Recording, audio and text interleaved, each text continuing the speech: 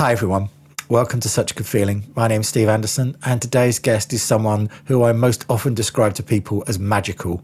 Her gift for songwriting is simply extraordinary, often combining poetic lyrics with the most gorgeous melodies, either when writing for other people or singing in her effortlessly beautiful voice. So a warm welcome to Fiona Bevan, all the way from Portugal. Hi, Steve. You've literally made me cry with that nice intro. Thank you. Yeah. So you're in Portugal doing some writing sessions, right? Yeah, that's right. I'm just here for a few days and then back to the UK for gigging and more writing. Yeah. Must be nice I know we're sort of really pretty much over this sort of thing now, but it must be lovely to be back in rooms with people writing songs rather than looking at screens. Oh, it's amazing. I mean, I did do quite a lot of writing on Zoom.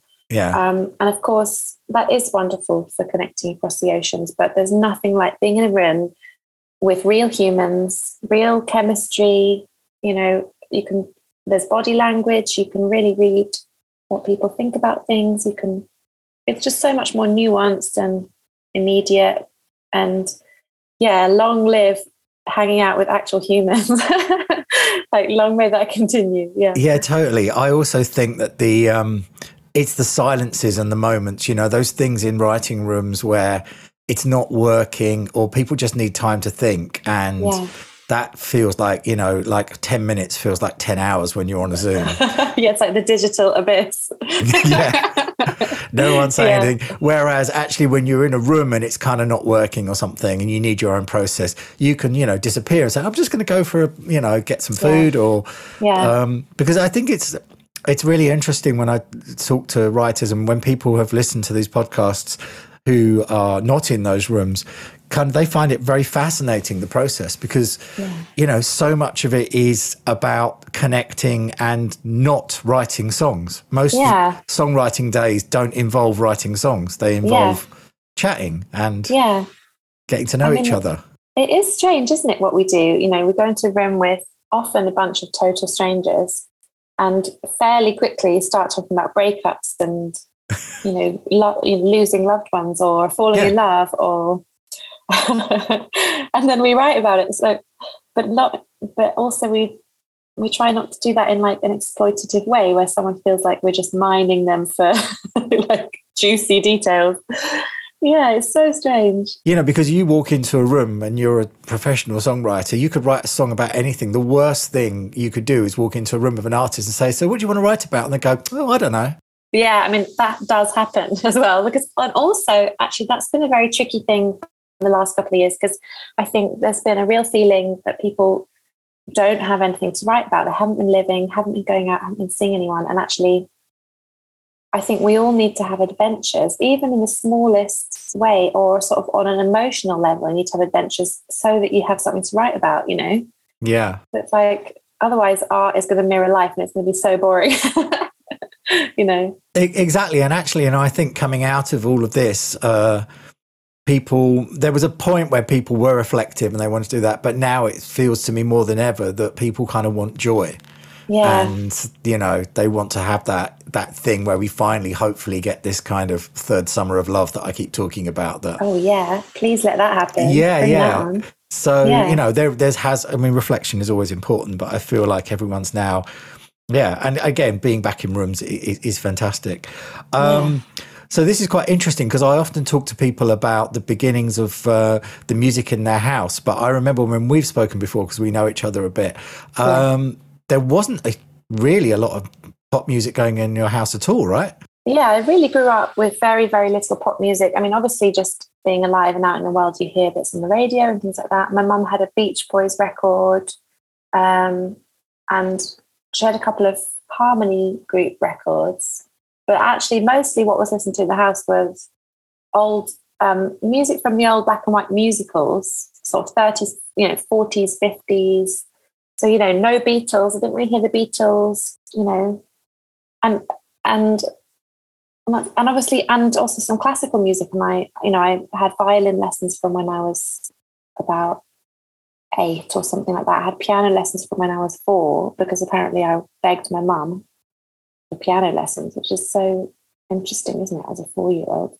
But so I've had I'm still on this huge journey of discovery of pop music you know, of course, contemporary pop music, but also stretching back into the beginning of time. It's like I feel endlessly that I want to absorb it and find out. And because other people have sort of, like by osmosis, have just absorbed it their whole life. So I've got some catching up to do. But maybe I'll always feel like that. You know, maybe other people feel like that too. I don't know. Yeah, I mean, it certainly hasn't done you any harm as far as an artist and a writer is concerned. But I do think it's interesting because there is a lot of people associate, I always say that sort of, I don't know, 13 to 15 years old period of that magical, where the songs from those 2 years mean so much more to them than others. But actually, you're coming a bit later to it. Well, I suppose that period actually is when, through friends and my big brother and big sister, you know, I sort of discovered Radiohead and Mariah Carey and Pearl Jam, and you know, a very odd combination, but I just started to absorb it all. And that was actually, there were some amazing bands around at that moment when I was a teenager, you know, so yeah. And also, I mean, firstly, incredibly brave parents to let a child learn a violin at 8. Yes, horrific. I actually learned for about 4 years before. I remember getting taught vibrato when I was probably about 12. Yeah. And I remember doing vibrato for the first time and thinking, oh, that actually sounds quite nice. So I've been playing for 4 years and never thought that sounds nice. Oh, wow. So it really was just long, harsh, straight notes. Wow. Scraping away. Scraping away, yes. The old cat. Yeah. I'm guessing, though, because obviously of your incredible knack with lyrics, that you must have been surrounded by books or poetry or something when you were a kid. Yeah, definitely. And I loved reading. As soon as I learned to read, I was writing stories and poems and just absolutely gobbled up literature, you know, and I still do, you know. Yes, I was brought up around books. My family's always had books on shelves, and, you know, you can always just wander into a room and like have curiosity and just pick something up. And so that's amazing. And I always say to songwriters, you know, when they're asking me for tips on how to get better at lyrics or how to get going, I'm always like, read, you know, because that part of writing songs is about words. I know melody is king, but, you know, lyrics are queen. Not that the queen is less important than the king, but getting into a feminist debate there. But what I'm saying is the lyrics are still important in, you know, as a way of touching people and, you know, telling a story and stuff. And the more you can expose yourself to lyrics, whether it's through like listening to all sorts of music and hip hop, which has amazing lyrics, and pop, but also reading books and poetry, because you just might discover something extraordinary, you know. Exactly. It's interesting. I recently spoke to Pete Bellotti, who wrote a lot of the Donna Summer songs, wrote I Feel Love and Love to Love You Baby and things like that. Wow. Lovely man. And he had exactly the same thing. Whenever they went in to make a record, he would read a whole bunch of things and normally find one book per record that it would base the whole thing around. Wow, so that's how they incredible. got. Yeah, because a lot of Donna's early albums were kind of they had a theme to them. So it was like either the seasons or so he would always go and find a book to be inspired by. That's so cool. I love that. I love concept albums. I know, right? Yeah, well, yes, you've done a few as well. Yeah. I do think that would absolutely massively help. And again, poetry as well. You'd like to think, obviously it's harder these days with so many, you know, all the devices and everything, but actually just walking into a room, picking up a book and just, you know, spending time with it without anything else going on in the world is so immersive and so brilliant and still worth doing, I think. And it's also very good for our minds because it's mindfulness just to read and go into this other world with no distractions, you know, and there aren't very many things in our lives at the moment where we do that. I mean, playing music is a bit like that, of course. But we're so often just like quick, you know, flicking between apps and, you know, online and just, you know. So there's something very special about reading, about the concentration and relaxation, escapism. Or for me, that's like very important for my mental health and happiness. Yeah. I agree. And plus your interpretation of the story is completely unique to anybody else's because you're playing the pictures in your own mind in a different way to anybody else will. Yeah, it's so amazing. So you learned to play the piano. Was there a piano in the house as well, or was that just where? Yeah, and actually both my parents played the piano. You know, no one in my family is a professional musician. So I never had that in my head, and I didn't really know that was possible, actually. But there's a lot of love for music, and my dad plays piano. He can sort of play anything on the piano just by ear. He's never had a single music lesson in his life, doesn't know where middle C is, but he just uses his ear and plays things in his own style. And my mum also has very good ears, and she was brought up singing harmony with her siblings. And so I think when we were all little, we were all singing in harmony. I mean, it sounds so sort of Sound of Music, doesn't it? But it's like, it really, and I didn't realize it was quite strange until I was a bit older. But it's absolutely not strange to me for everyone to just break into 4-part harmony around the washing up or whatever. But yeah. And with the piano lessons, obviously you're being taught how to kind of play, but did you just do the basics and then ended up starting again, pretty much picking up stuff by ear? Well, actually, no, I did have piano lessons till I was about 15 or something. Oh, you were properly trained. Yeah, but I think, I realised when I was a young teenager that I was never going to really be like virtuosic on an instrument. Yeah. Although now I would say to you that my main instrument is singing. Like, I never used to think of my voice as an instrument. But anyway, I think when I got to about the age of 15, 16, when I was doing GCSEs, I was like, it's too much. And I kind of stopped having piano lessons, but I carried on just composing on the piano. I mean, from the word go on the piano, as soon as I was having lessons, I was writing, so age 4, I do remember a light bulb moment of putting different chords together and going, oh, that sequence sounds really nice. And I got the excitement, and I knew that I had written music, even though I wouldn't have even had the words to say that at that point. But I remember that moment so clearly, like the same as I remember the first moment when I was swimming and I didn't have my feet on the floor and I actually went, so it's like, it's one of those amazing moments that, it must have been about 4, maybe 5, I guess. Wow. So strange, isn't it? And when do you start to kind of scribble words down? Well, yeah, as soon as I was reading, I was like writing poems and stories and stuff, and I used to make little books and things like that. And then, but, my first actual song, I think I put them together when I was about 12. That's the first time I really think I was writing a song, and I knew that I was writing songs. Hadn't really heard that much pop music by that point, but I knew I was trying to write songs. Definitely didn't know what a middle 8 was at that point. Or a pre-chorus or anything, but but isn't it strange how you find these things, even because if you're interested and sort of fascinated in it, you end up following it and finding it, whether it's earlier or later. I think we find our path, don't we, if we're open to it, Absolutely. And are you playing initially? Obviously, you're writing these kind of songs, playing them, probably just playing them to the family. When do you start playing them to other people? Well, I don't think I was even playing them to family. Maybe I played them to my sister. But I mean, like the first time I ever really performed one of my own songs was like in a school talent competition. I was probably like about 14 or something like that. And actually, my little sister played with me because she's a very good guitarist and singer and now songwriter as well. Not that she does it professionally, but she's amazing. She should. Well, she could.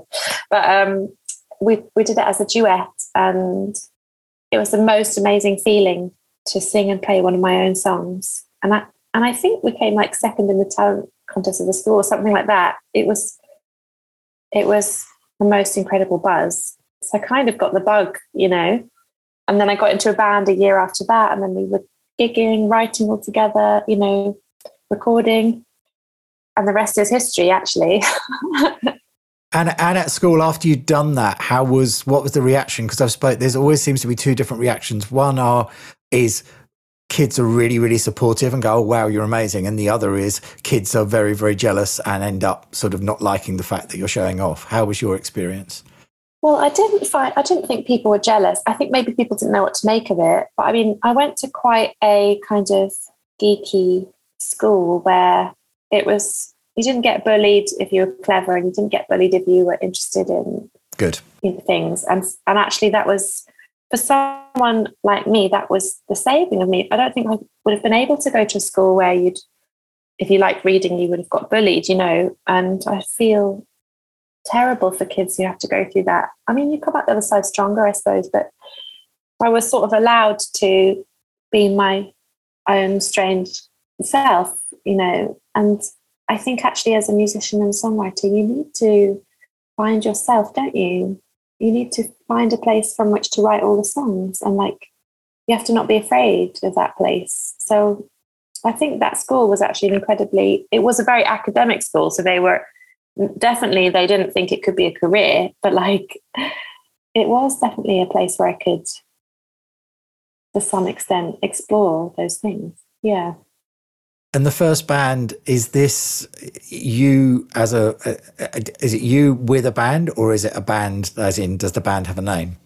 Yeah, it was a very completely democratic band. It wasn't me and my band. It was like 4 of us, 2 boys, 2 girls, and we all wrote together as a band. So my, early co-writing experiences.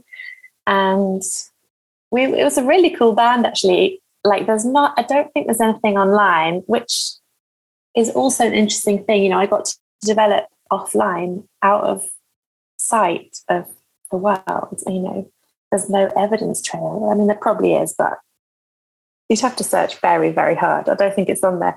But like, yeah, it was a really, really lovely. So we became best friends, wrote everything together. We were a really good band, like lots of harmonies, quite heavy at times, kind of melodic, indie, cinematic, odd punky moments. We really were exploring into a lot of different corners, you know.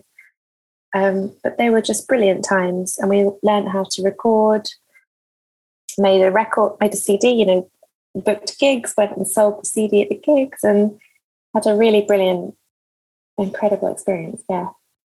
I think that's interesting what you say there as well about being able to, I kind of sometimes say it was quite lucky pre that sort of massive internet thing where you could make all your mistakes whilst no one was watching. So when it came to the point when you had to be kind of good, that you could sort of come a bit more fully formed than you would have done. Whereas now it's so tough because people have to do that in public. Yeah, it's terribly difficult. And I think I can feel that young people are afraid to put a foot wrong. And I think they feel that the world is unforgiving, and that perhaps it is. But I do think, you know, you can always like have a sort of artist pseudonym and just experiment. But yeah, I think it's very difficult, and I feel very lucky. I've sort of had this weird career where I started just before the internet was really, really a thing. And yeah, I mean, it's changed the world in such a deep way forever. And there is a before and an after. And I've somehow straddled the two. I mean, not as much as someone who was kind of famous before the internet, because that's a very different thing. And so I never quite benefited from that era of music, you know, like, you know, I don't own like a mansion or something, you know what I mean? But like as some people do who sort of had hits in the 90s or whatever. But yeah, I think it is difficult for kids now with the internet. I mean, it's also an incredible resource, and you can do so much with it. And actually, kids are so smart. They're inventing how the internet should be used every single day. And they're kings of the world and queens of the world, you know. They are. And I think it's really interesting watching some new artists that, you know, you and I love kind of new music and new artists. And it's actually great when I see new artists that will just be putting up little kind of them singing one of their songs, just a little clip on Instagram or a little something, but it's not out. It's not there. It's just like a demo or something, but it's not judge me on this. It's like, here's me singing a song in my bedroom and I'm just getting ready, basically. I'm just getting myself ready, but I'm not ready to release anything yet. Yeah. And there's no rush. Yeah. Like, they've got so long.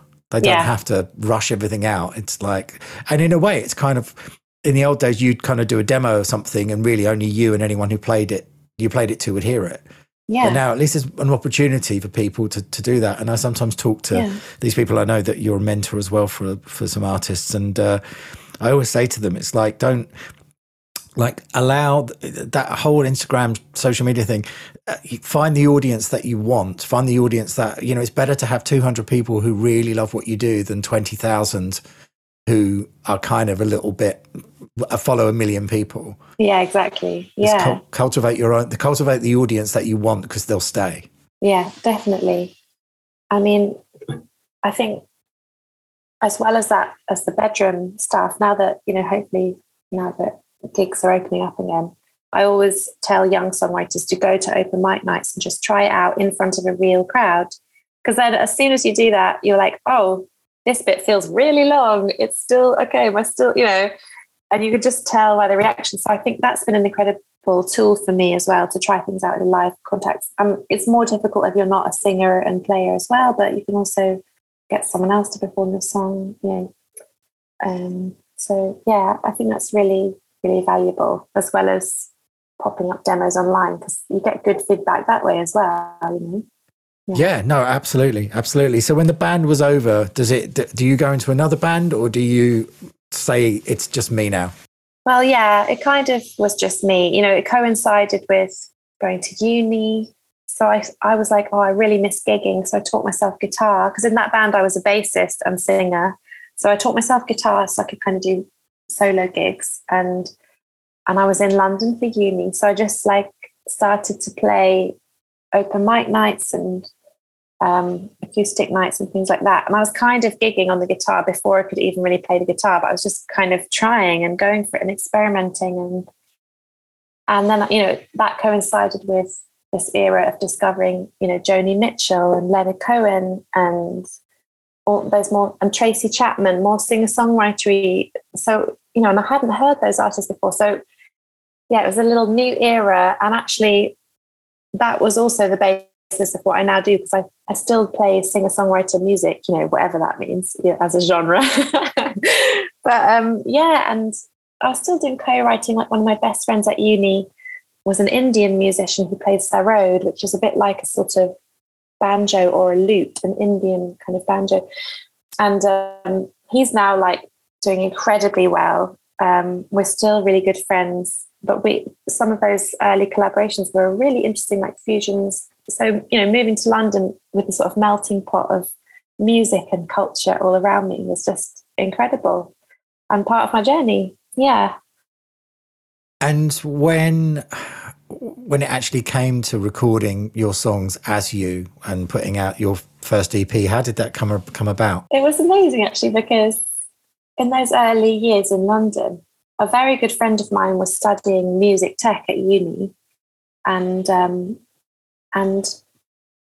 maybe it was just after uni. So he was then working, or maybe in his middle year of uni, he was working in the studio. And he would have his downtime in the studio. So he could use the studio from 8 p.m. till 8 a.m. And he invited me to come and record some songs. And the first time we ever did it, we went to Strong Room, which was beautiful. For anyone that's ever been in Strong Room, it's, if you haven't been in there, it's all like tie-dye, psychedelic kind of 60s, 70s, beautiful prints on the walls. And it just feels so organic and kind of trippy and beautiful and creative. So we went and recorded a song in there, and I pressed it up and kind of, made a really short run of CDs, which I then sold at gigs, saved up money. And then the next lot we recorded, a little while later, he was working at Abbey Road. So we actually used to go into Abbey Road at 8 p.m. and work all night in this crazy tripped out way and finish at 8 a.m. We'd get the bus home while everyone else was going to work. And, so I recorded on hallowed ground, and I played, Mrs. Mills, which is the piano that the Beatles used in Obla-Dee, Obla-Da, and it was mind blowing, and it's still mind blowing when I think about it now, It's weird, isn't it? Walking through those doors for the first time. Yeah, it's unbelievable. And actually doubly weird for you, because you didn't have that initial history, as you say, with the Beatles. It wasn't part of your childhood, but still, it's still Abbey Road, and you still get that. And I found, I don't know if you found this as well, but I found it went from intimidating to warm very quickly. Yeah, there's such a vibe in that place. In those big rooms, there's something magical. It's not intimidating. It's a homecoming of some kind. Yes. And they're beautiful sounding rooms. Everyone that works there is sort of excited to be there, and there's lovely energy. Yeah. And in a way, now, because I've been back to work again a couple of times recently, I've done a talk there and a songwriting kind of camp there.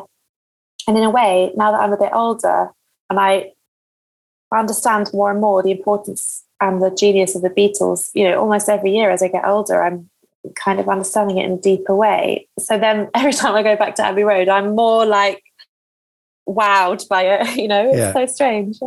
Yeah, it's an interesting journey. So for the next few years after that, with the Swimming Pool EP and leading up to Us in the Darkness, you're just recording and gigging and having loads of fun, right? multiple day jobs.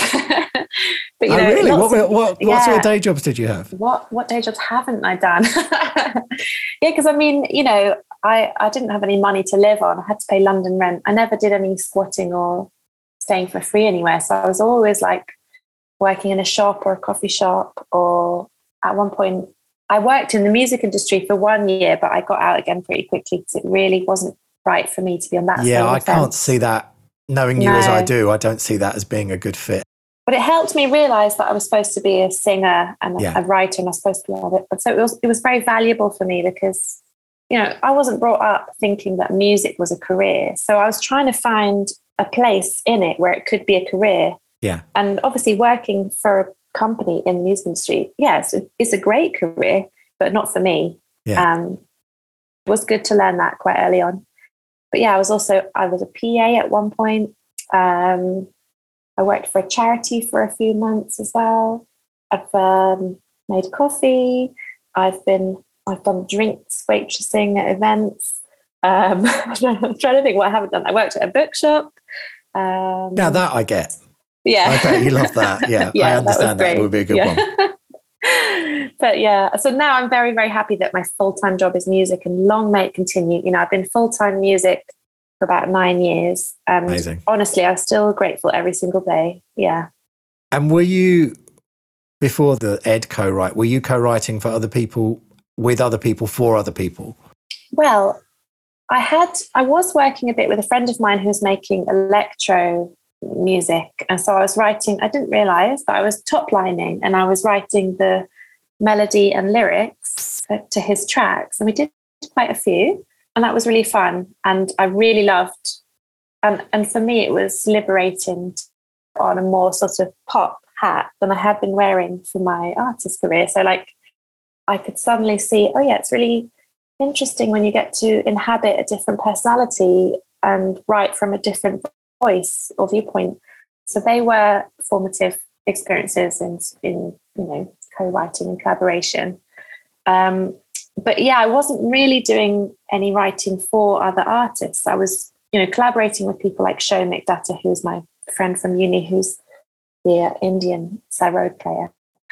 So I was doing projects and collaborations and stuff, but I wasn't really writing for other artists. And the way that it happened with Ed Sheeran was I literally woke up in a cold sweat in the middle of the night one night and thought, I can't survive from what I'm doing. I had a couple of day jobs and I was gigging a lot. I was selling CDs at gigs, and but I wasn't really making enough money to survive in London. And I just thought, right, I've got to diversify. I've got to try writing songs for other people.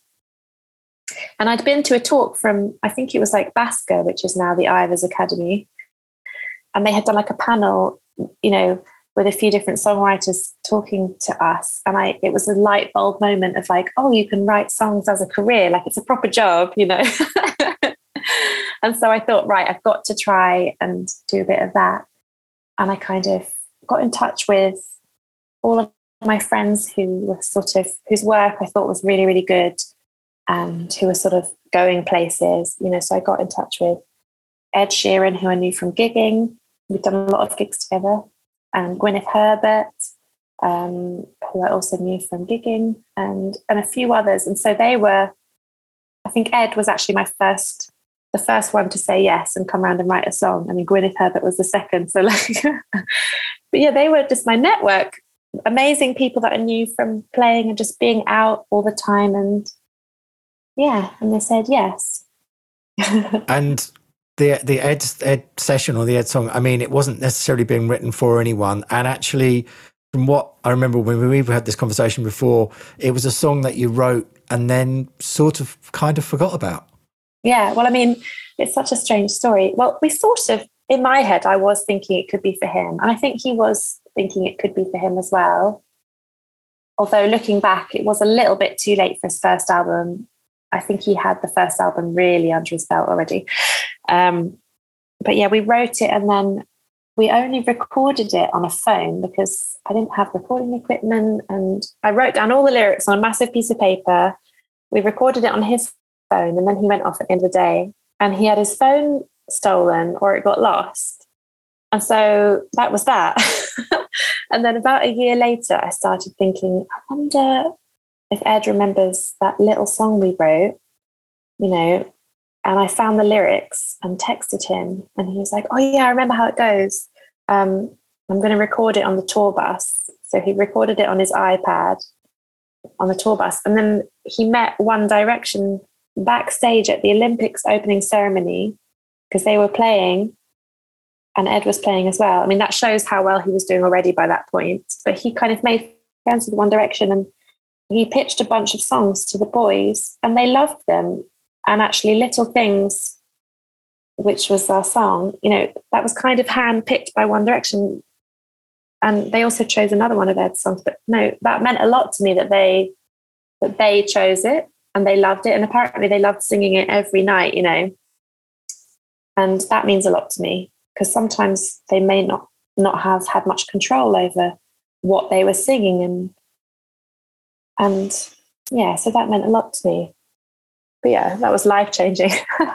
Well, no, but I think what was great about it was obviously it was written, as you say, you had that moment where you were like, okay, I've got to do something. You made a determined effort to sort of get in touch with people saying, but it wasn't like, okay, let's write this song for this boy band. Let's do, you know, and it's, as with all of your songs, you know, there's such an honesty and a human element to them. And I think certainly for a band like One Direction, they needed that connectivity was really, really important. And I think for a lot of One Direction fans, it's probably one of their favourite songs for that reason. Because it feels like, you know, they're talking directly to the listener.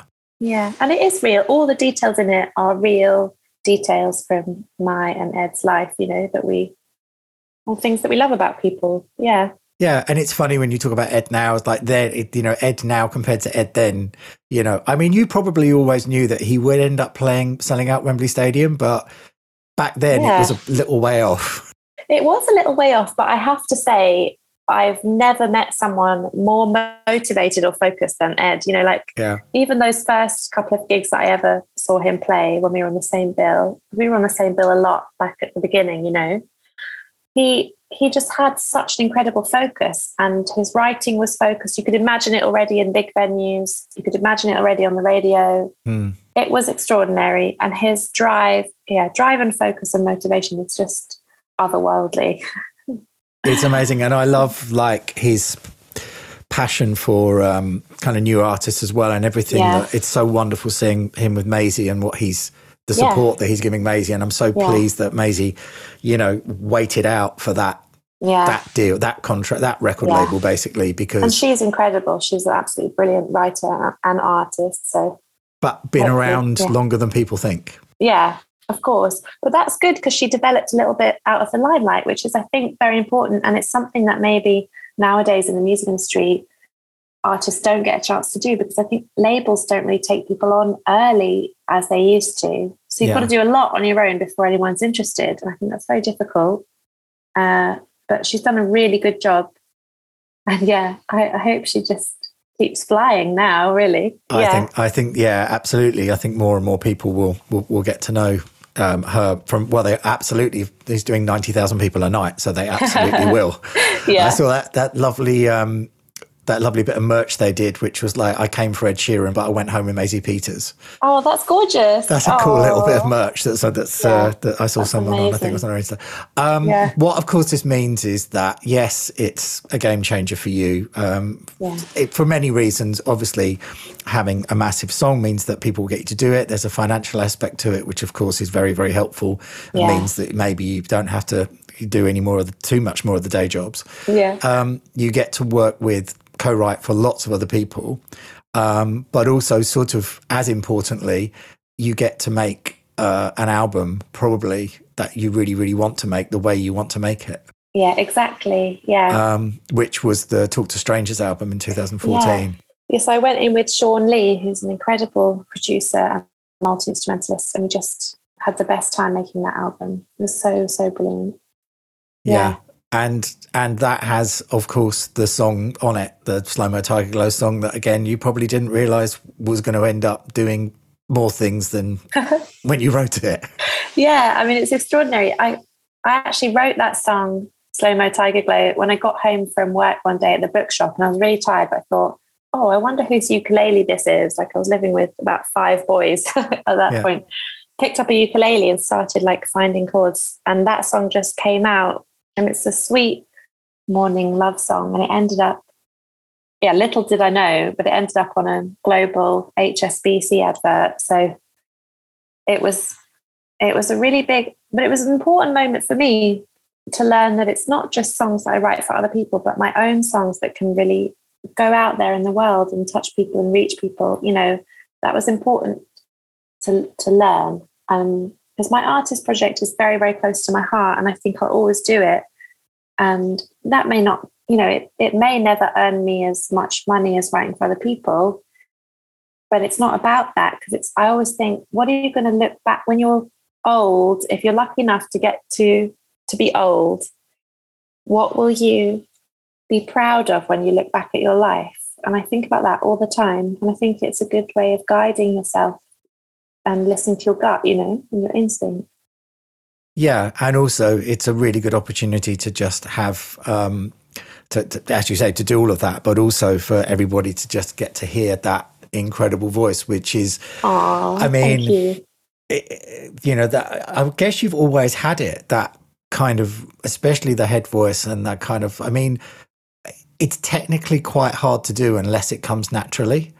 Like you'll be surprised. Like, I often find this when I talk to singers, it's like if you were to do a song and one of your songs and you were to do the demo and you would find it really, really easy. But a lot of people, like, high with breath is actually not that easy, but that's just your voice, right? It's always been there. Yeah.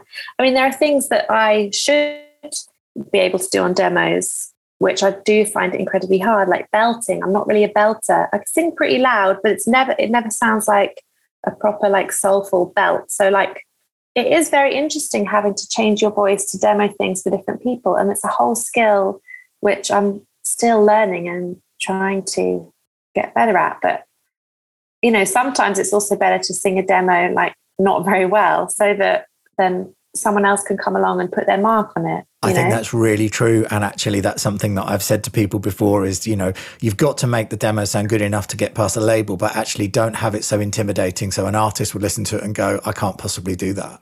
Yeah. So strange, dark art, isn't it? It is a dark art. It's a dark art. There's a few songs. I mean, obviously, I was very aware of you by this point anyway, but then this is when your name kept popping up on things that I would hear a song and just go, oh my God, I love that song. And then I would not by you. And then 9 times out of 10, I would look at the credits and go, oh, it's you. That's gorgeous. Thank you. One of the first times I ever remember doing that was on Ribbon by Billy Martin. Yeah. Which is still to this day the most extraordinary record. I mean, was that written obviously written by you. Was it written for your project or?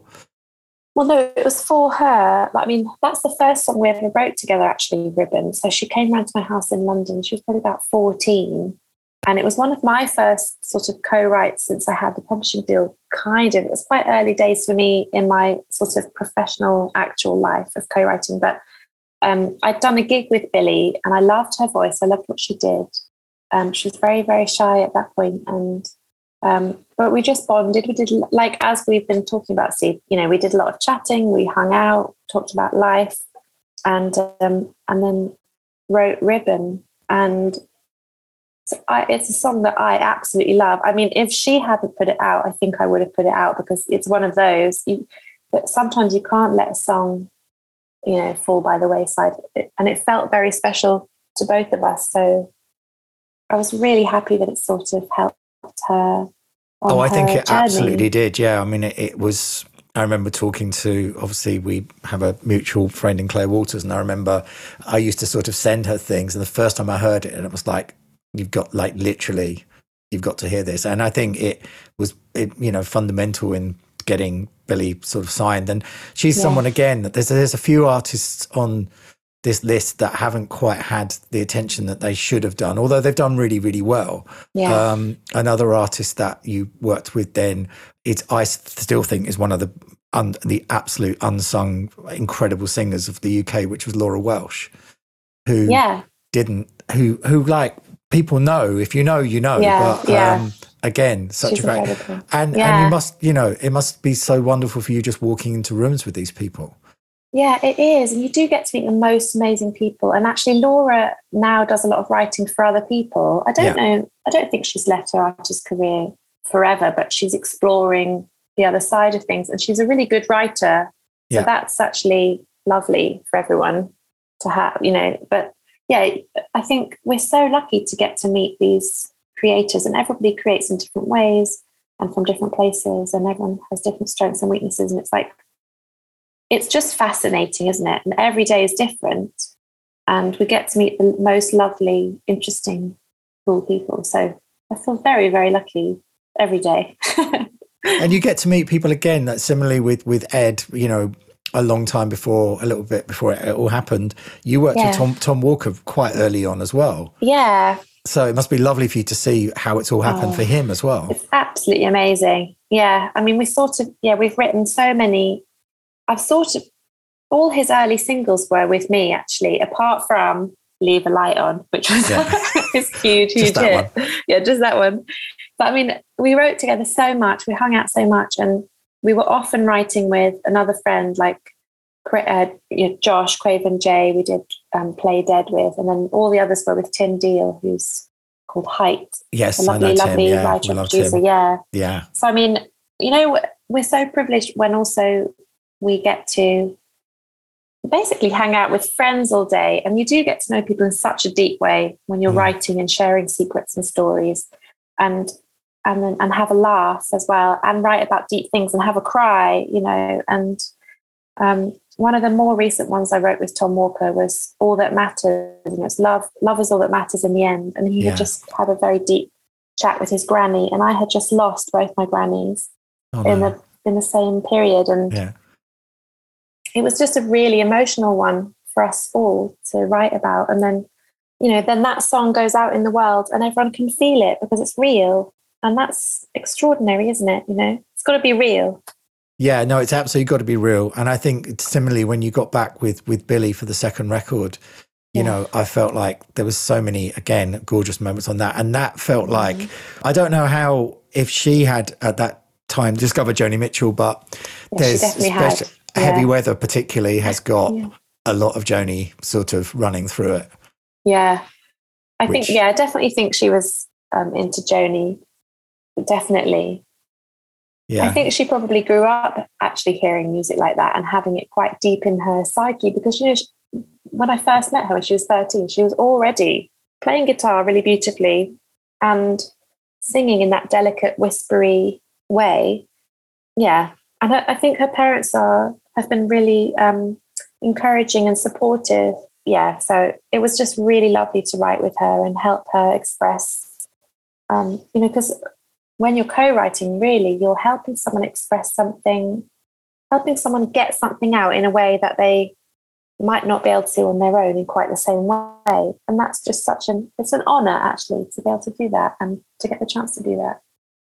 And sometimes you're not with the artist, sometimes you're writing for the artist. And we talked a lot about the beautiful, introspective, wonderful moments. Talk me through what happens when you get asked to make a disco record for Steps. Well, this is a fun story. Okay, so when I was 15 to 20, I worked in a music shop in my hometown. I worked in a CD shop, and one of my friends that worked in that shop was a huge Steps fan, and that's how I kind of knew about Steps. They were really important in her life, and so when I got the chance to write a song for Steps, I was like, I remember Steps. I know the songs were really solid, and some of them were very beautiful. And I just remembered them being really, really great songs, and sort of, I remember them being like the British ABBA. That's how they always were in my head. And when I got the chance to write a song, I was like, I'm going to try and write a song for them so that my friend Gemma is like, wow, that's amazing.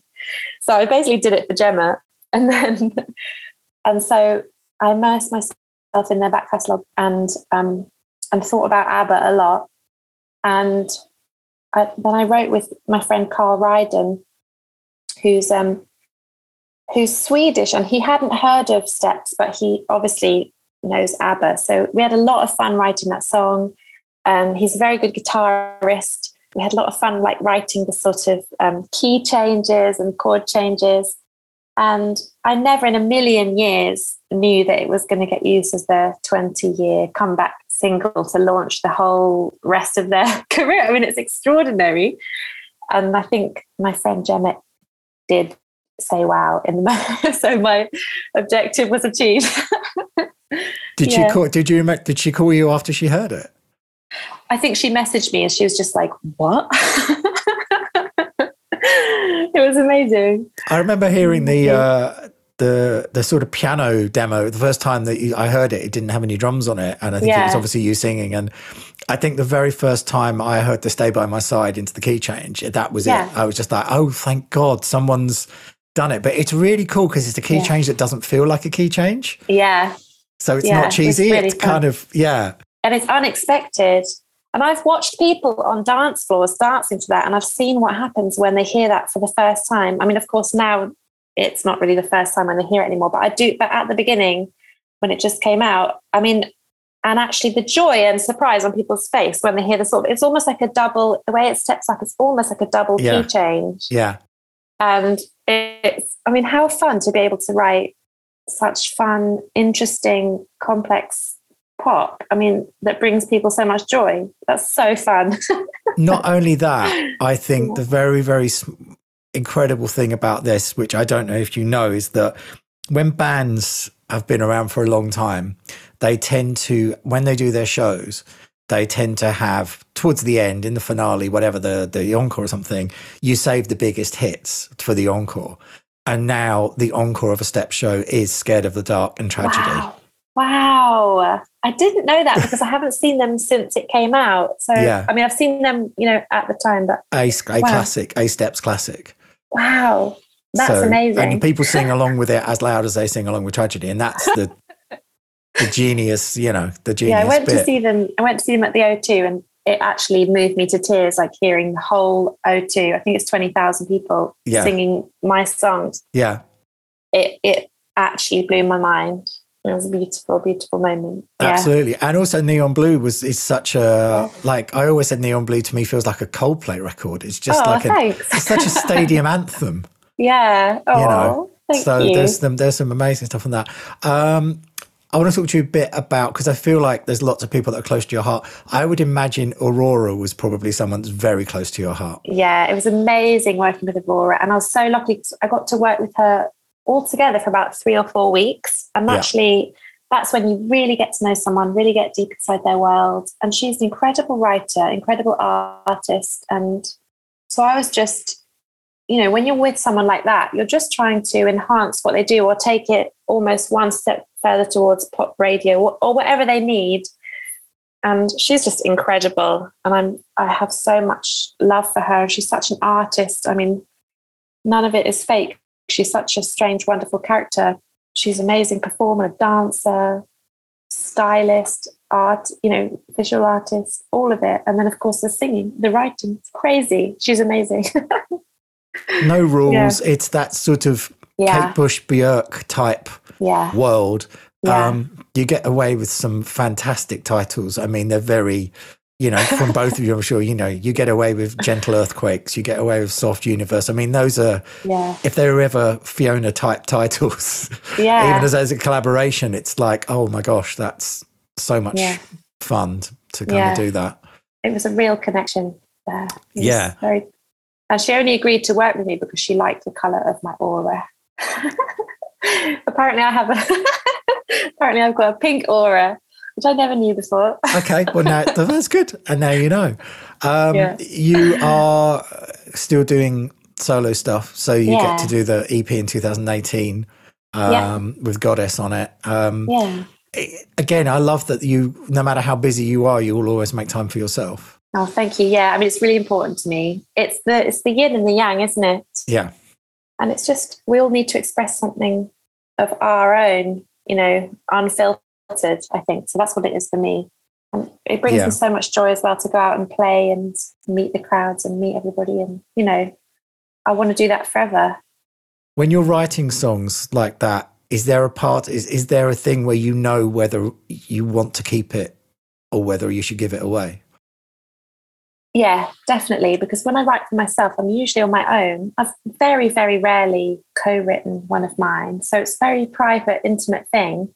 Yeah. But, you know, doing all the pop writing and, you know, co-writing has helped me express myself and be able to delve into some really deep emotions. But then I've taken that and gone and done that on my own. And so that EP, Wild Angels, Sweet Demons EP, that has Goddess on it. I mean, Goddess was a huge turning point for me because actually I hadn't released anything for a couple of years. I hadn't been gigging. I'd been really trying to sort of get my career stable as a songwriter. And then I a lot of stuff happened. You know, I mentioned my granny's passing away. A lot of other quite bad stuff happened. And I think I was in a very dark place. And actually writing Goddess was like a turning point for me. It's about why we're here. And I think for me, a huge part of why I'm here is to make music. And it was just about being alive and choosing to be alive, choosing to make music, choosing to acknowledge the beauty and majesty of the universe. And it was like a ray of light coming into a very dark place. And then I wrote the rest of the EP from after that moment. And I decided also to never stop doing my artist project ever again, because I think it can work alongside writing for other people. But as soon as you neglect it, I don't know, I think I get depressed. I think it's important I'm an artist, you know.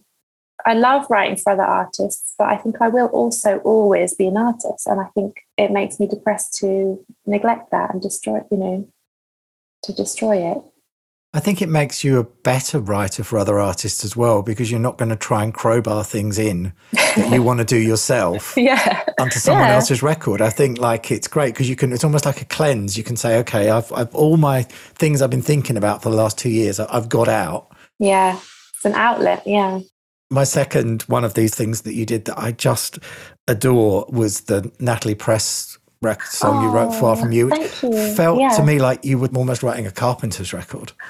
Oh, I'm so happy you said that, because when I heard her voice, I was like, oh, she sounds like Karen Carpenter. And then at that time, she was actually acting in a series as Karen Carpenter. I didn't know that. I genuinely didn't know that. Yeah, but I can't remember. I think it was called Glow, and I never actually saw it. I have to find out what it's called. Sorry, that's really bad that I can't remember what it's called.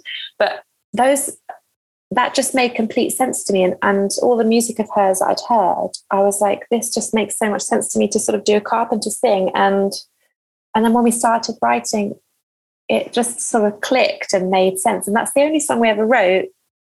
I mean, actually, since then, I've written more with her, along with Matthew E. White, and one or two of them are on Matthew's new album, which is brilliant, which has just come out. It's really, a really brilliant record. So, yeah, there's a lovely connection there. Hopefully we'll pick that up and do some more stuff, because she's such an interesting, stylistically interesting, clever artist and writer, and she's just a brilliant person.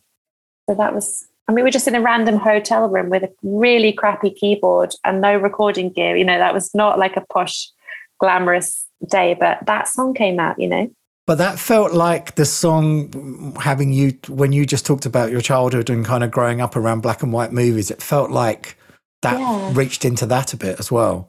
Yeah, it definitely did. And I think it's a joy for me when I get to write songs with like interesting chords and interesting harmonies. And I think I love it when pop isn't narrow. I love it when it can reference other eras and other countries. And I love music to be like juicy and like interesting, not just the same 4 chords going round and round. You know, I love melody and harmony, and Yeah. So yeah, definitely. I also remember we've been lucky enough to do a few things together, and I remember the day that we got together to what ended up with Wildest Dreams for Claire Richards, which was I think we were just both in a sunny or in a really good mood. Yeah. And it's actually desperately hard to write a happy song without it being cheesy. Yeah, it's one of the hardest things in the world. Yeah. And I think I kind of doubled it up with even possibly making it even harder, because I think I'd just seen Claire, and I don't know why. I think we were talking about, her sort of marriage and how good everything was, and that sort of like, let's write a wedding song. Oh my God, that's going to be impossible. And also it, but it was one of those things that, and I talk about a lot, and you must have this as well. Some songs just literally, there's nothing. And then within 10 minutes, everything. Yeah. And that's how I remember that song. Yeah. Isn't that strange? Yeah, it's true. Well, I think we talked a lot, didn't we? Yeah. We were talking, but we didn't know what it was going to be. And then when it started coming, it just came. And you sang the title straight away. Like you just. Yeah. And that rising melody somehow just came to me. Yeah. And then it felt right. It felt exciting, and it felt wild and dreamy. Yeah. But then I guess it just fell into place. But I was very inspired to hear about her marriage and her whole journey. And because you've been hanging out with her, obviously you've been great friends for a long time. And so, it means a lot to me, because at that point I hadn't met her actually. Of course, I knew her from the media and things like that. But to hear a very good friend of hers speak about her in that way, and it's very personal, very intimate. And so I really felt like I was writing it for her. I was definitely thinking about her and thinking about love, and it just felt right, didn't it? It really did. And it's, again, you write a song, it's one song of however many, 50, you never know what's going to happen. Turns out to be the title track of the album, which is lovely. So lovely. Because it sort of embodied everything that was about the kind of solo career and everything. So, I mean, that was fantastic. So gorgeous. Whilst we're on Mates of Mine, you also wrote an incredible song for Kylie, which I remember when I heard that album, it's just, it really stood out to me, because it just felt like a 80s summer. Oh my gosh, the chorus. I mean, it is. That's just a fun song, isn't it? Oh, well, thank you. Yeah, I had a lot of fun writing it. I mean, that was quite a weird one for me, because actually it was in deep, deep lockdown, and it was a Zoom session. Yeah. So, and it was with Troy Miller, and he'd been really thinking about sort of Quincy Jones type of chords, and he's a very interesting mind in terms of thinking about chords and voicings and stuff like that. And he's a drummer as well, so it's always like very rhythmic. But I just wanted to try and write something really positive and uplifting. And actually, it's very lucky that we did, because when it came out, it was still basically lockdown, and I think people needed that record to dance to. And I think it really gave everyone like a joyful moment. And I mean, you're so deep inside Kylie's mind, and the way her live show is, and the way her whole career, you've been so intrinsic to her whole career, and like, so how much it means to people when she gives them that joy. And for me, just being a tiny part of that is such an honor, because she means so much to the public, I think. And she's just such a sort of an iconic fountain of joy. People needed that. Yeah, they really did. I think they needed that whole album. But I absolutely adored that song. It's just, thank you. It's so good. The third one of these songs. Now, do you know what? This is a really weird one, because I actually didn't know until this morning that you wrote this. I remember hearing this song on Grey's Anatomy once, and I just ended up in tears. And it's a song called We Carry On by Peter Grunwald. Yeah. We all cried when we wrote that. We went very deep to write that. Yeah. Talk about that song. So I wrote that a few years ago in Nashville. With Peter Grunwald, whose incredible voice you can hear on the record. Yeah. And the other writer was K.S. Rose, who's a beautiful singer-songwriter and producer as well. And I'd never met them before. They're absolutely brilliant, lovely guys. And we did that thing where quite quickly we started talking about quite deep personal things and struggles and how much it takes to keep going. And the fact that a tiny little ray of hope can change everything and keep you going. And we all cried during that co-write. And I cried while he recorded the vocal. And then even when I did backing vocals on it, I cried. It was one of those days. But it was really good. You know, sometimes you've got to let that emotion out, haven't you? You know, and I think the fact that they used it on Graze, they used it in such a feely, emotional, sensitive way. I mean, it's just exactly right, isn't it? And I love the fact that you ended up in tears. I mean, I'm sorry, but I love it. Well, I mean, and I've listened to it since, and it's something, but because it doesn't have a particularly what would be described as a formulaic structure, it breathes, it moves, it feels human, and it does that. I mean, Graze obviously loved those things that just build and build and build, but it does it because of the soundscapes involved and the way that it's produced, and just the nature of those three words, just building and building and building. It's so human, and you know, that's a wonderful thing. But I again, weirdly, I've always loved that song. And when I was like looking this morning, I was like, oh yeah, of course she's involved in that. Oh, thank you. You're so kind. Now I know it makes perfect sense that you're involved in that. And I love what you said about Troy Miller as well. I'm a huge respect for Troy Miller. He's fantastic. Aussie wise, you were back with our wonderful Natalie Imbruglia with again, it must have been fun for you and actually my mate Luke Fitton as well, who I remember he called me and he said, I'm going with Fiona, and I was like, oh my god, you're gonna have the best time in the world. It's gonna be so much fun. That's so cute. But actually that must have been really cool because Natalie hadn't written for a long time and was looking for the right team of people, I feel, and it was so important for her to find that, and that must have been a kind of lovely thing, but also a little bit of a, I know I was going to say pressure. You don't do pressure. You're always like open to do anything. But there's a bit of you did end up writing the kind of comeback single. Yeah. Thank you. I mean, I do feel the pressure. And I suppose I put a lot of pressure on myself, of course. And of course, on some level, I'm like trying to write Torn Mark II, you know. Impossible. And I'm trying to, it's impossible. Because even that wasn't written for her. Exactly. And also she's in such a different phase now. So actually it's very important. It was really important to me to just get to know her and see what she wanted to do and where she wanted to take it. And I think we have made songs which fit with where she is in her life, and they fit with her voice and her sort of genre. And, you know, it's just right. You can't sort of go back to what was probably successful to her when she was, 18 or 20, wherever she was, so it's like, you have to, I do put a lot of pressure on myself, but it was lovely to write with her, because actually when you write with people who have lived and have wisdom and know what they want to say, that's gorgeous, because then all you have to do is like sort of help them put it into a song. And it was like that with Natalie, because she's been through a lot and wants to write about it, wants to talk about it. She wants to help other people with her music, and so there's a lot of love behind what she's doing, and there's a lot of generosity of spirit, and it's just lovely to help someone express all those things. And she's such a cool performer, it's such a joy to like see her gig these songs. So yes, and perform with her on a few as well, I saw. Yeah, it was so sweet. I did some backing vocals for her on Graham Norton and the Piano Room, BBC Two, Radio 2. Yeah. So that was really, really lovely.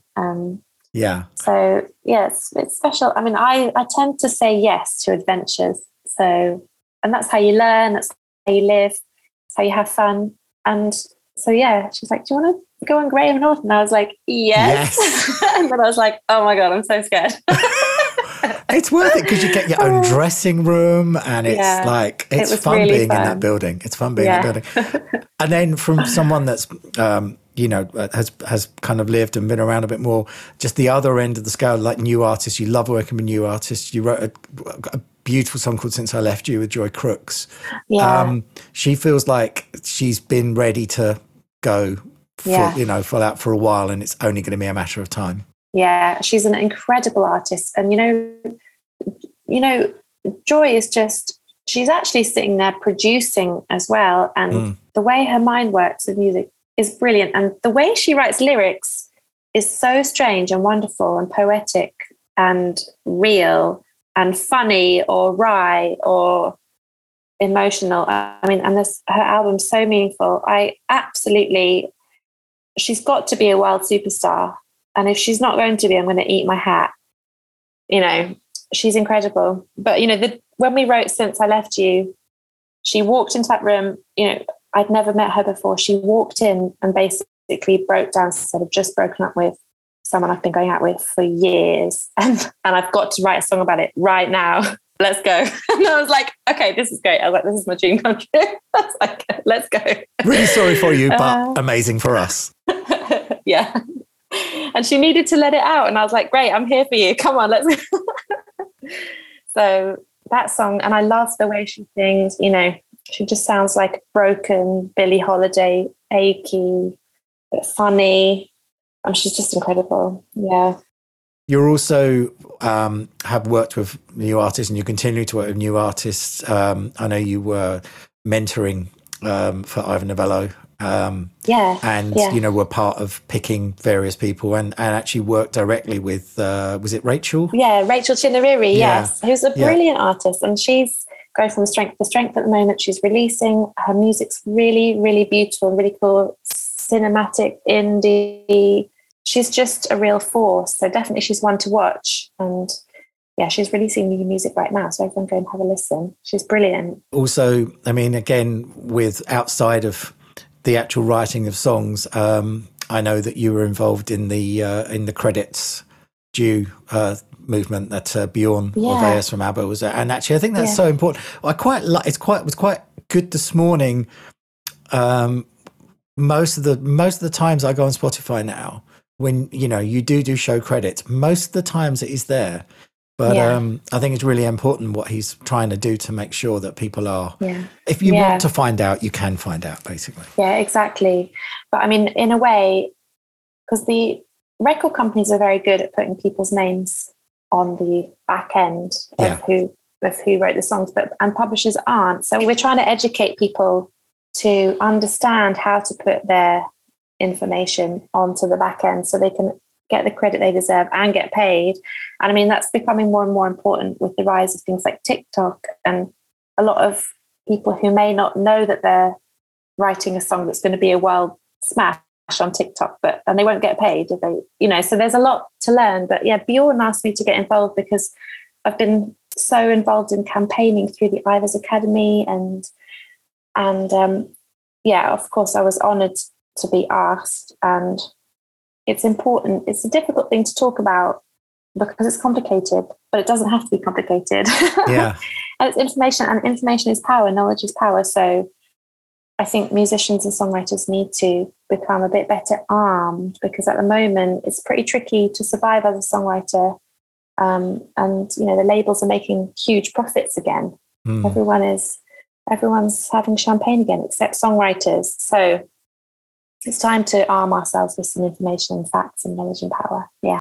And it's helpful when you get someone like him behind that as well, I think. Yeah. And Bjorn's amazing. His whole career now is focused. I mean, obviously they've just released all the new ABBA stuff, but it's like really he spends all his time campaigning for songwriters' rights. He's not sort of on a yacht somewhere. And that is so generous and meaningful, for someone of that stature and at that point in their life to be devoting all their time to helping the next generation of songwriters come through. It's extraordinary, actually. Yeah. It really is. It really is. Although I'm beyond excited to go and see the show.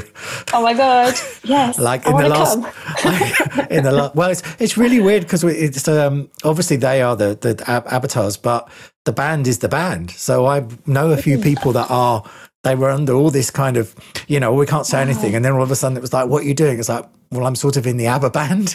Wow, that's amazing. Because it's mainly Brits in the band, yeah. So it's quite a young band, yeah. So the band is live, and then the avatars, obviously they recorded all their stuff. What's great about it is obviously they did it all as a show. So it wasn't all like archive footage, it really is them. That's going to be amazing. That's going to be quite exciting. Going to be interesting to see how it works, but I have a feeling it will be the first virtual situation to emotionally connect. Yeah. I think people will be quite surprised. Yeah. So that's so fascinating. Yeah. I know.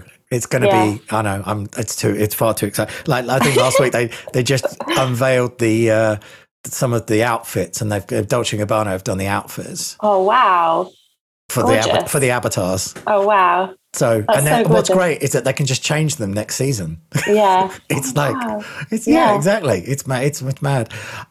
It brings us right up to date. I want to talk to you about Fault Lines, because Fault Lines, it's like, it feels like, I mean, everything that you've produced has been good, but this feels so complete. This feels like a beautiful, and I imagine obviously a lot of it was done during the last 2 years when it was quite tricky, but this feels like the most perfect collage of your life almost in one record.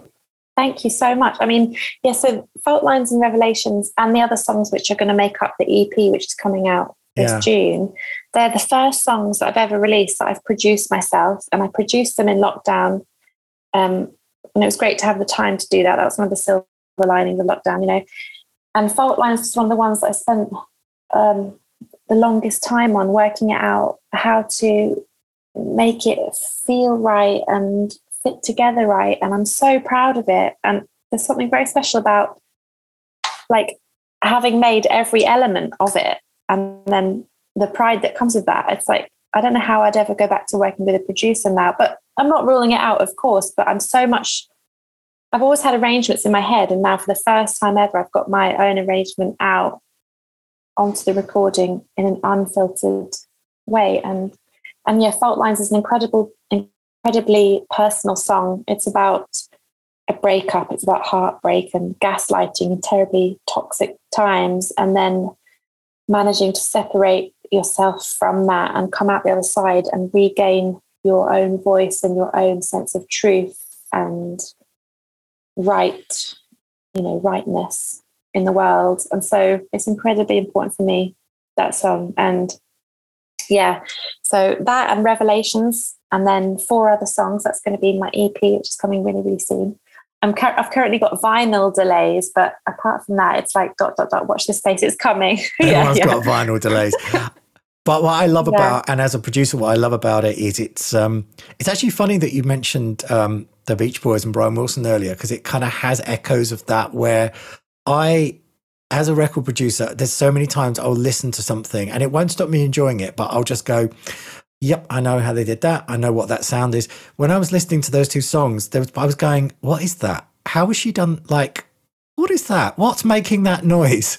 Wow. And I imagine, again, it's you. So it's all this kind of organic stuff. There's it's textures. And because there was no deadline and it was just you could just toy with it when you wanted to. Yeah. And just like a painting. Yeah. Just add little brush strokes when you wanted to. Yeah, absolutely. And what a joy. I had so much fun going deep into that. And the synth that you can hear on Fault Lines is a Juno 106. It's analog. And I played around with that a lot. But it's like when you find a sound on that, you basically have to record it straight away, because if you turn it off and turn it on again, you'll never find that sound again. So there was an immediacy to having to make those decisions, which I love, because I love to get it in. And then I played with things a lot afterwards in terms of arrangement. And there's a huge explosion near the end of the track, which actually I basically wanted to create quite a sort of orgasmic, ecstatic kind of sound. Yes. Because I've never heard that on a record. I mean, maybe I haven't been listening to the right records, but I wanted to try and create that sort of a constellation of absolute joy, and then things kind of calm down again, like the dust kind of falls at the end, so it's like I had a lot of fun. And you don't get to, sometimes when you work with other artists, you don't get to do those kind of arty, crazy things that you want to experiment with. So I had a lot of fun just doing whatever I wanted. And what makes that? Is it that I know exactly what you mean on that explosion. What actually makes that up? Is it just a combination of lots of things getting bigger at the same time? It was mostly the Juno, and I was just messing about with it. when I was recording, and then I just managed to make that sound, and then I let it carry on and until it faded away, and let the repercussions of it fade away. And then, but yeah, some of that, and then there's also percussion in there. There's a lot of like finger cymbals, because I wanted it to sound like little temple bells and things like that.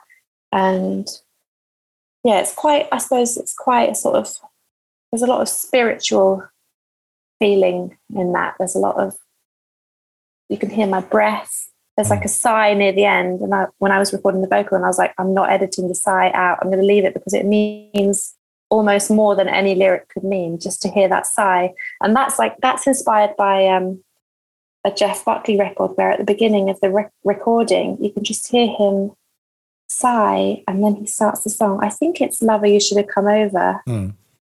And I can't remember which song it is, but it's on Grace, and it starts with that sigh. And I remember the first time I ever heard it, like every hair on my body stood up, and I was like, wow. And I sort of learned how it's not just it's not singing, and it's not just lyrics. It's like everything that you put into the record, that as a human, if your piano stool creaks while you're, and those are the things that make it feel real and lovely and interesting. Yeah. They do. And I think in a world where people are disbelieving more and more what can be done with technology, or when people are being a little, for want of a better word, lazier when they make records, or things are a little more disposable, where something can work for a couple of weeks and then you're on to the next thing. Making something that's timeless timeless and human, I feel that couldn't be more important. Yeah, we've got to try. Yeah, and to create those emotions, and you've done this with so many of your songs, but for a listener to actually listen to something and to evoke an emotional response from a human is the best thing in the world, isn't it? Yeah, I mean, what more could you want as a songwriter? Than to sort of have your listener feel something and go through something, or release something that they need to release, or dance, or sing along, or it's incredible. I'm so happy we get to do what we do. Yeah, I know. And also you're doing, obviously it's an independent thing, but it's great you're doing, there is, when you talk about songwriters and kind of the whole financial side of it, because you're an artist as well, there are ways of doing that, because you have a fan base, and you have enough of a fan base that will go and buy your vinyl and go and buy your, special editions and all that kind of stuff. And there is, as much as people do kind of tend to look at, massive trending things and everything like that, there is still a really big market out there for music. And I feel like there's a lot of what I would describe as album artists that if you were to take their combined physical sales plus the downloads plus the streaming plus the live stuff, they'd probably be number one or like top 5 anywhere else. It's so the kind of some of the best music in the world isn't anywhere near what would be described as the singles charts. Yeah, I agree. And I think I know a lot of artists like that, and I think that's why it's lovely when fans dig about in the internet and happen across you, and then you become one of their favorite artists. Exactly. I mean, that's so special. And everyone's got a different definition of success. And mine really is to be able to carry on doing what I'm doing and spread a bit of joy and healing in the world, and lots of love, spreading love in the world. And whether I get to do that on a small scale or a big scale, that's my job is done, And you get to currently do it back out live now as well. So you can actually see the faces of the people reacting. Yeah, which is just so fun. I've got lots of festivals and things this summer. And I'm also going on a double headline tour with Adam Beatty, who's another singer-songwriter who we both play in each other's bands as well. Brilliant. So we're going to have an amazing summer. So happy to be on the road gigging again after everything we've just all been through. So, yeah. That's good. Just to finish up, obviously you have done mentorship and you do talk to new artists and new artist discovery. Yeah. Always a tricky question, but I mean, where is it if there is the 16-year-old version of you now? What do you advise them? I definitely advise them to broadly experiment, as widely as they can with sounds and genres, and I also tell, and to not give up and to try and sort of tune out some of the BS from the world or from the industry, or use that to fire you up, not let it get in your head, and just really think about the music and listen to all sorts of music, collaborate with everybody and anybody, because that's how you learn. And to have faith, I suppose. There's something about being young where you're simultaneously so low in confidence, but have some sort of belief, and your life isn't laid out for you yet. And that's really magical. So I'd say, yeah, keep the faith. Great advice. Great advice. It's served you very well, along with, that thing of saying yes to stuff and just kind of really sticking out for what you believe as well. And again, being real, just being honest. Yeah. And totally. Okay. Amazing to catch up. And lovely to chat to you, Steve. Thank you so much for talking to me on this, and I'm sure we shall see each other soon at some point. See you soon in the studio to write a song, or at a gig dancing, but hopefully both. Well, Steps are doing summer shows, so come and see Steps outdoors. Yes, please. So we'll do that. Coming. We'll do that. Amazing. Right. Thanks very much. Loads of love. Thanks, Steve. Bye.